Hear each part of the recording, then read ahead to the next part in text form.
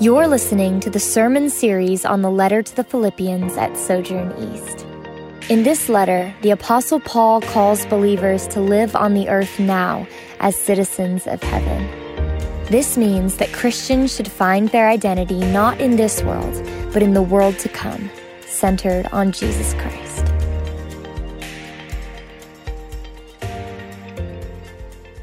Well, good morning. Peace be with you. It's so good to see you guys. It's good to be inside again. I'm grateful that you've come out. I'm grateful that you're willing to adapt, to put on the masks, to join us this morning. I'm going to pray, and then we're going to jump into this morning's text. Father, we thank you for the gift of gathering, and we pray for our time together. We know your Spirit is at work in our midst. We know your word is living and active. And I pray as we come and seek to put ourselves under your word, that you would produce transformation in us. You'd produce beauty in us, that you would bring deep conviction where we need it. You would bring comfort and encouragement where we're struggling, and that we might leave here with a clear understanding of not just of who you are, but of what you've done and what you continue to do in our world and in our lives. I pray that we would leave here with a confidence and a rock-steady faith in your goodness, even in the midst of challenging times. Lord, we ask these things in Jesus' name, amen. Well, we're continuing our journey in Philippians. Today we come to Philippians 2, and we're going to look at verses 12 to 16. And I want to invite you to stand with me, if you're able, for the reading of God's word. Paul writes, "Therefore, my beloved, as you have always obeyed, so now, not only as in my presence, but much more in my absence, work out your own salvation with fear and trembling. For it is God who works in you, both to will and to work for his good pleasure. Do all things without grumbling or disputing, that you may be blameless and innocent, children of God without blemish in the midst of a crooked and twisted generation, among whom you shine as lights in the world, holding fast to the word of life, so that in the day of Christ I may be proud that I did not run in vain or labor in vain." This is the word of the Lord. You may be seated. Now, I have a friend who, when she was young in her faith and she would sit down for her quiet times, read her Bible, she would read her Bible with a highlighter in one hand and a black magic marker in the other. And so when she came to passages that she liked, like a John 3:16, "For God so loved the world," she would highlight the verse. And then when she came to passages that she didn't like so much, like Matthew 19, "Sell all you have and give it to the poor," she would take the black magic marker and just black out the verse so she didn't have to read it again. And she told me that story when I was a young believer. And I remember reading this passage here as a young believer, and I'm pretty confident if I had a magic marker, this would have been one that I would have chosen to black out. This is a hard passage. It's challenging. It's a bit confusing. You know, Paul's mantra throughout the New Testament is that we are saved by grace alone, through faith alone, in Christ alone. That we bring nothing to the table of our salvation except for our sin. And that when God saves us, he saves us single-handedly. And that's a hard message for us to wrap our minds around, because most of us, we grew up in a pretty religious, moralistic society where we taught God helps those who help themselves, and, you know, God loves the good kids and doesn't love the bad kids, that kind of thing. And so it took me years to really wrap my mind around the concept of grace, that we are saved by grace alone, that it's God who saves. And then you read this passage, and Paul says, work out your salvation with fear and trembling. And I remember it just didn't sound like good news. And yet, I don't know if there is a more timely or more potent text for us in this moment in time both as a church and as individuals, than this one, because this passage, it's not about how we're saved, it's about how we grow. It's a text on spiritual growth. It's Paul walking us through the dynamics of Christian growth. And the reason I think it's so timely is because while I know the last few months have been hard on us on a number of levels, it's been hard, like what's happening in society, business, health, all of those things. But I also know it's been hard on us spiritually.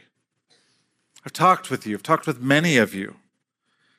In the last few months, I know it's been a hard time for you. You wouldn't say that it's been your strongest months as a Christian, and that makes sense to an extent. I mean, when we are stressed, when we're tired, when we're discouraged, especially when we're knocked out of our routine, that's when we're most spiritually vulnerable. And I find that's when we're most tempted to compromise. And that compromise could be something, big and scandalous, or it could be just something small, or maybe not even sinful, but just not the best. I think we've all felt some of this in our life, and one of the frustrating aspects of living in this fallen world is that good habits are really hard to pick up and really easy to give up. If you're going to eat healthy, a diet is really hard to stick to. Watching your food, it's really hard to do, and it's really easy to give up. And then conversely, bad habits are really easy to pick up, and they can be really hard to let down. Talked with you, and this could be things like our diet. I mean, I've heard from many people about the quarantine 15 that they've gained over the last 4 months, but it could be something more significant. And my assumption for all of us in this room, that every single one of us, we have things in our life right now that we really want to see changed. We have ways that we really want to grow. That where we are now is not where we want to be 6 months from now, 9 months from now, a year from now. And yet growth is hard. But in this text, Paul gives us the blueprint. And so all I want to do with our time together basically is walk through this text. And I want to show you that while on the surface it might seem hard and challenging, it's actually a very powerful text. It's an encouraging text, and it's filled with hope. And so to start, Paul, work out your own salvation with fear and trembling. It's really important to note that Paul is not writing to non-Christians here. This is not an evangelistic appeal. He's writing to Christians. He's writing to people who've already put their faith and their trust in Christ. And he doesn't say work for your salvation. He says work out your salvation. He's not talking about conversion. He's talking about salvation. And for a lot of us, that's where this passage gets a bit confusing. Because for most of us, we tend to equate conversion and salvation. We just think they're the same thing. But when you actually press into the New Testament, you'll see that Paul and the other authors, that while for them conversion and salvation, they're connected, they are not the same thing. They are not identical at all. When we examine the New Testament, we actually see this concept of salvation. It's spoken of in different tenses. It's spoken of sometimes in the past tense, Titus 3, where we're told that God saved us not because of righteous things we have done, but because of his mercy. He saved us, past tense. But then you get to Romans 13, and our salvation is spoken of in future tense, where Paul says, our salvation is nearer now than when we first believed. And then you come to 1 Corinthians 1:18, and we see salvation in the present tense. For the word of the cross is folly to those who are perishing, but to us who are being saved, it is the power of God. All three tenses are used in the New Testament. The past tense, when the New Testament authors speak of salvation in the past tense, they're talking about how through Christ we've been saved from the penalty of sin. When they're talking about it in the future tense, they're talking about how in Christ the day is coming when we will be saved from the very presence of sin as God makes all things new. But when they speak of salvation in the present tense, they're talking about through Christ and the power of the Spirit, we can be set free from the very power of sin in our lives. And all of that falls under the umbrella of salvation.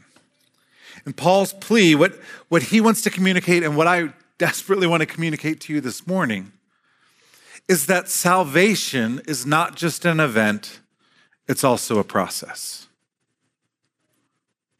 Salvation is not just an event, it's also a process, something you work out. And I know that can be confusing or challenging, or maybe that's a new concept for you. An imperfect, but I think helpful analogy would be marriage. Is marriage an event or is it a process? Well, it's both, right? I mean, the day before your wedding, you're single, and then you show up to your wedding, you exchange vows, and then you're married. You are married. It's an event, but it's also a process. Like if you think that because you exchange vows, that's the extent of your marriage, you're going to be in for a rude awakening sooner or later. Because even though there's the event, there's also a process of growing and deepening and strengthening your relationship with your spouse. That is a part of marriage. That's the process of marriage. And in the same way, salvation is, yes, we are set free from the penalty of sin. When God saves us at once, we are declared righteous in that moment. We are actually, in that moment, adopted into God's family as his daughters and sons. But then we are called to spend the rest of our lives learning to live and grow into this new identity as children of God. Hebrews talks about how Jesus is our brother and he's our pattern and our model. And so part of our salvation is that we learn to grow and be more and more conformed to his image. You see, salvation, it's not just about what we've been saved from, it's about what we are being saved to. It's not just about being rescued from sin, it's also about God setting about a work in us to transform us into the image of his Son.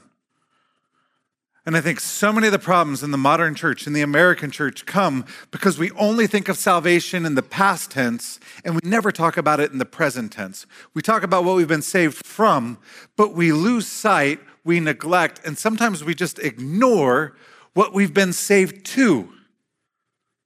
But this growing into Christ's likeness, this isn't in addition to salvation, this is part of our salvation. When all's said and done and God makes all things new, we will not sin anymore. We will be conformed to his image. And so Paul tells us this is what God is up to in your life. In the passage that Pastor Jonathan preached on last week, this is what Paul says: your attitude should be the same as that of Christ Jesus. Paul is saying, God wants you, I want you to grow and to be humble like Jesus is humble. I want you to learn to serve like Jesus serves. I want you to learn to love like Jesus loves, to forgive as Jesus forgives. This is God's great goal for our lives. And this is at the very heart of our salvation. And so the question is, how does this happen?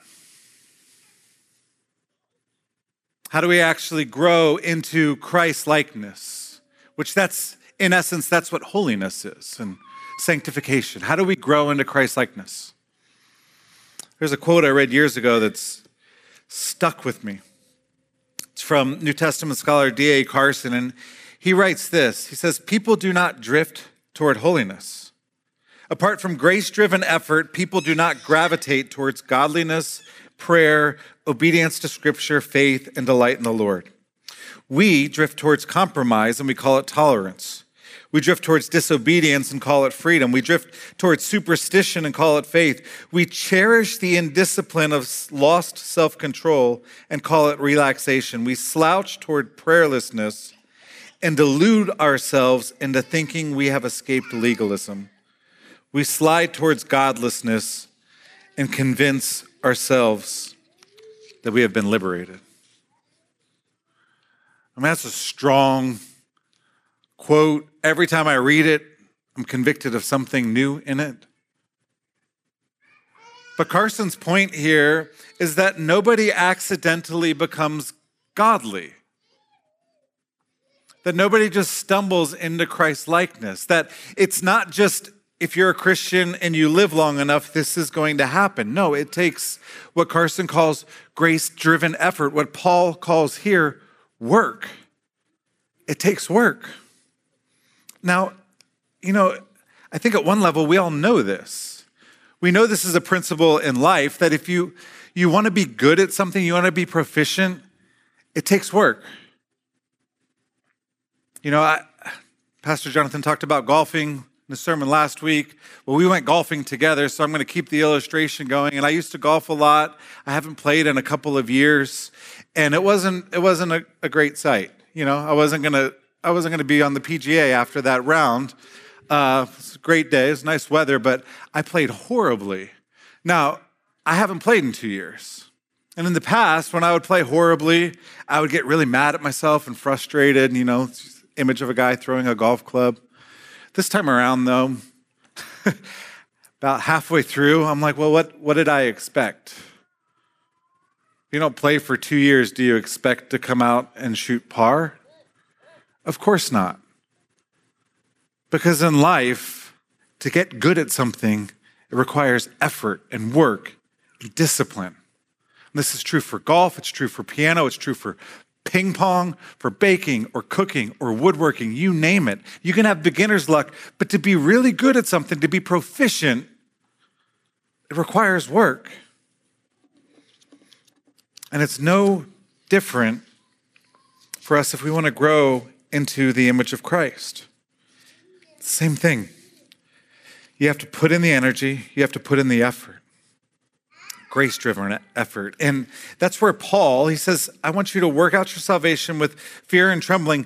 And he instantly adds this addendum though, because he doesn't want us to think that this is something that we do for God or we do apart from God. Because in verse 13, he says, work out your salvation with fear and trembling, for it is God who works in you, both to will and to work for his good pleasure. You see, for Paul, and this is key, change is our work to do, and change is God's work to do. We are called to work out our salvation precisely because God is working in us towards that goal. That God, I love how he says, it's God's good pleasure to work not just on your work, but on your will. God takes pleasure in refining not just what we do, but also what we desire. He's doing that work, and we are called to participate in it, to cooperate with him. God gives us new power and new strength, gives us new longings. He refines old longings. And we're called to join him. Now, this work, that's sanctification. And where a lot of us, we get tripped up is the word work, it's bad when we add it to justification. When we're talking about how are we accepted by God, we are accepted by grace alone, not as a result of works so that no one can boast. That's what Paul says in Ephesians 2, 8, and 9. So works are a bad thing to add to our justification. But works are essential for our sanctification, for our growth. Because right after saying that we are been saved by grace, not a result of works so that no one can boast, Paul then says in Ephesians 2:10, for we are God's workmanship, created in Christ Jesus to do good works, which God prepared beforehand that we should walk in. Now, it's a little confusing for us. What you have to remember is works, well, there's actually a quote by Dallas Willard that I think is so helpful. He says, grace, it's not opposed to effort, it's opposed to earning. Earning is an attitude. Effort is an action. What I think is so helpful there, earning is an attitude. When we think about our works, that's how we're getting right with God. We've got real problems. But when we think our works is responding to God and what he's done in our life, that's how we really grow. Because God is at work in us, we are called to work out our salvation. Now, if you're tracking with me, then you can begin to make sense of those two words, fear and trembling. Work out your salvation with fear and trembling. I think those two words were the hardest words for me when I was a new believer, because it kind of seemed like the pressure is on. Don't screw this up, because if you do, fear and trembling, God is going to strike you down at any moment. But that's not what Paul is communicating here. Don't think pressure. You have to get this right now or else. Think gravity, think weightiness, think seriousness. The fear and trembling here, it's not terror-fueled anxiety that God's going to cut us down at our first mistake. The fear and trembling Paul's speaking of here is more reverence and awe. I mean, there is a fear, there's a bit of trepidation. But think about, if when you turned 16 and your dad had his dream car, his baby, and he gave you the keys. And you knew he loved that car, but he also wanted you to enjoy the car. When you get in the car and you start driving, there's a little fear and trembling with it, right? You don't want to wreck the thing because it's your dad's car. Or maybe it's a fine piece of jewelry that you got to hold. You're going to be very careful. Or, a Mickey Mantle rookie card you got to see. You're going to be very careful. There's going to be reverence, awe, fear, and trembling, not because you're afraid of the thing, but because you recognize the value. What Paul is saying, you need to work out your salvation with fear and trembling precisely because that's what God is up to in your life. And you got to take it seriously. And you got to approach your own growth as a believer with reverence. You got to recognize that there's gravity in this. Gravity to this. And Paul brings the gravity of our growth to bear in the very next verse, 14 and 15, where he says, after he says, work out your salvation with fear and trembling, for it is God who works in you both to will and to work for his good pleasure. Paul, then he says, do all things without grumbling or disputing. Kind of seems like Paul's taking a right turn here. Like he was going in one direction, but he says, do all things without grumbling or disputing, that you may be blameless and innocent, children of God without blemish in the midst of a crooked and twisted generation. Now, this might seem like Paul's going on a tangent here, but for anyone who is familiar with the Old Testament, especially in Paul's day, they would know that what Paul is doing here is he's actually pointing back to a particular time in the history of God's people in the Old Testament. He's pointing back to the wilderness wanderings of the Israelites. If you're familiar with the book of Exodus begins that God's people, they're living in slavery in Egypt. They're forced to make bricks without straw. They're living under the brutal reign of Pharaoh. And then God intervenes. He sends warnings and then he sends plagues. And then he delivers his people from their slavery. He saves them, parts the Red Sea, leads them into the wilderness, and he promises to take them to the promised land. And so if you think about it, as the Israelites are in the wilderness there, were they saved? Had they experienced God's salvation? Well, sure. They'd been saved from their slavery. They've been saved from their enemies. But they're also being saved, and they're also longing for the day when their salvation will be complete. Now, what happened for the Israelites is God delivers them. They're in the wilderness. God says, I want to show you how to live, and I want you to shine like stars in this world. I want you to put on display what life under my rule and reign looks like. I want you to show the world how humans were created to live. And so he gives them the 10 commandments. But the Israelites, they start to get a little hungry. They start to get a little thirsty. And so they start to grumble against God. See, they struggled with their present tense salvation. They grew impatient with God. Instead of learning to trust in him and depend on him, they complained. They grumbled against Moses and Aaron, and they ultimately grumbled against God. And it got so bad, and God gave them so many warnings, and then they're creating the golden calf and all this, worshiping this golden calf, doing all of this stuff as God's trying to save them. It's like, I saved you. I'm going to save you. I am saving you. And they just want no part of it. And so finally, God has enough because of their grumbling. And he basically sends them to run laps around the wilderness for 40 years. And they don't get to enter the promised land. They fall under God's judgment. And in Deuteronomy 32:5, Moses declares, he's talking about the Israelites. He says, they have dealt corruptly with him, with God. They are no longer his children, because they are blemished. They are a crooked and twisted generation. Now here in Philippians 2, Paul is calling back to that verse. But what I love is he totally flips the script.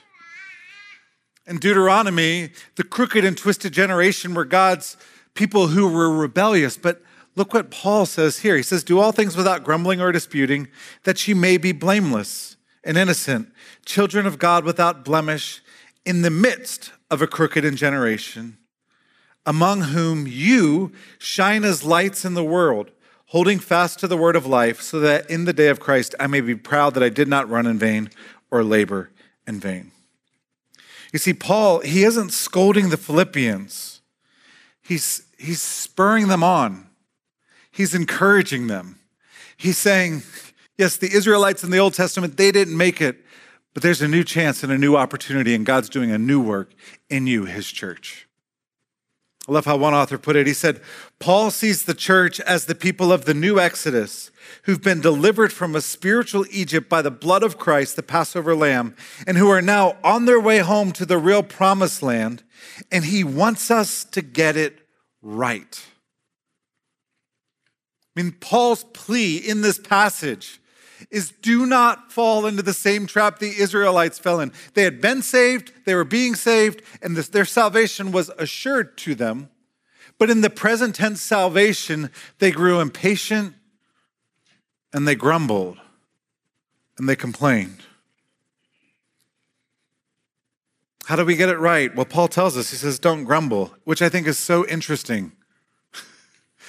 When you think of the list of serious sins in the Bible, you know, if I told you to write down the 5 worst sins in the Bible, I don't think grumbling would make the list.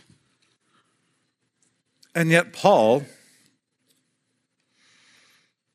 the very heart of the message, the very heart of this letter, he's saying, if you're going to work out your salvation, you got to let go of your grumbling and complaining, because grumbling, complaining, disputing, arguing, these are not just things we do, they're postures of the soul. And I think really grumbling and complaining, grumbling and disputing, these are the opposite of fear and trembling. And what Paul is showing us is that as we are being saved, as we are being conformed to the image of Christ, and God is going to work on us, and he's testing us, and he's refining us, there's 2 kinds of responses we can have. There's the fear and trembling. There's the reverence and awe that God is mightily at work, no matter what my circumstances may look like. Or there's the grumbling and disputing, where we just get frustrated because life's not going the way we think it should go. And because, man, it seemed like life was better a few months ago than it is now. We should just be back in Egypt. And Paul says, if you're going to work out your salvation, it's got to be fear and trembling. It's not the grumbling. The grumbling, at its heart, it's unbelief. It's a root sin, a very serious sin. You know, so serious that God banned them from entering into the promised land. He said, you don't get to come in. Because I wanted to do a work in you. I wanted to make you beautiful. I wanted to turn you into lights that shine for all the world. And you just grumbled and grumbled and grumbled. Now, where this gets challenging for us is we live in a society that's filled with grumbling. Like, that's the spirit of our day. That's the essence of social media, why it was invented. So that I could grumble, and then you could re-grumble my grumble and share it with the world. And we just have this air. It's the air we breathe right now of complaining, criticizing, grumbling. So how do we escape it? How do we work out our salvation with fear and trembling instead of giving in to the spirit of grumbling and disputing and complaining? Two things. Number one, we have to work out our own salvation. And what I mean by that is you have to work out your own salvation. You have to take responsibility for your own soul and for your own growth. You have to take it's not all on you. God's working in you, but you have to take responsibility for yourself. I think this is what Paul is trying to communicate at the very beginning in verse 12 when he says, as you've always obeyed, so now, not only as in my presence, but much more in my absence. You know, when they came to faith, Paul was there. They loved his preaching and his teaching. He was brilliant. He had great illustrations. When they listened to Paul preach, it just warmed their hearts. But now Paul, he's in prison in Rome, and he says, I'm not there anymore. I'm not there to keep checking in on you day in and day out. I'm not there to hold your hand on the journey of faith. I'm in prison. And so now it's on you to work out your salvation, not apart from God, but with God. I mean, Paul is telling the Philippians, you cannot outsource this work. You can't put it on other people. You can't put it on your pastors. And I don't know if this truth has been brought to bear on our lives more ever in my lifetime than right now. Like a year ago, spiritually, gosh, you just showed up. As long as you showed up, good things were happening, you could grow. Here, it's a lot harder this time. There's not as much to show up to.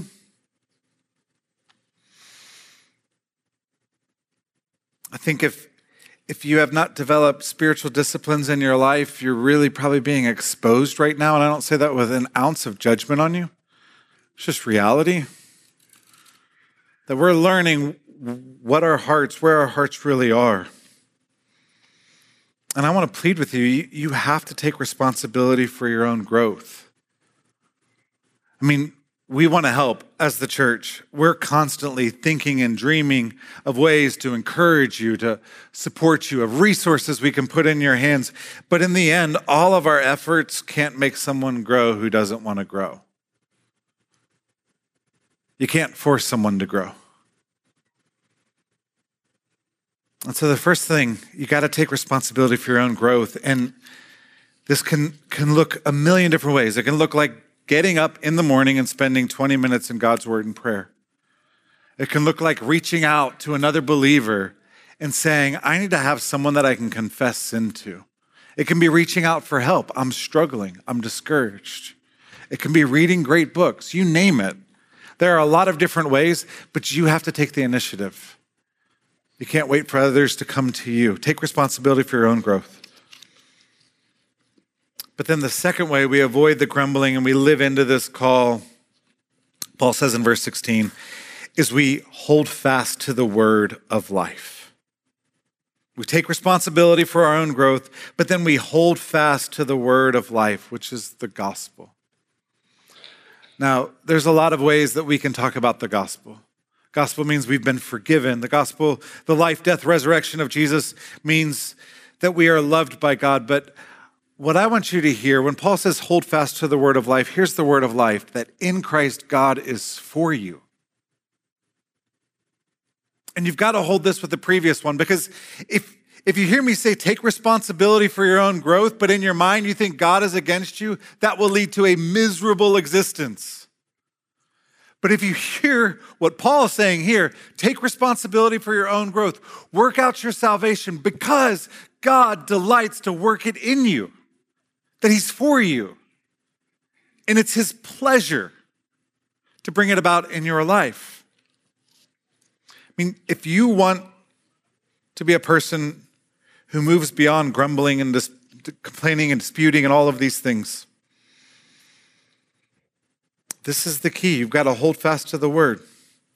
I mean, why do we grumble? We grumble when we stop thinking that God is good or gracious or for us.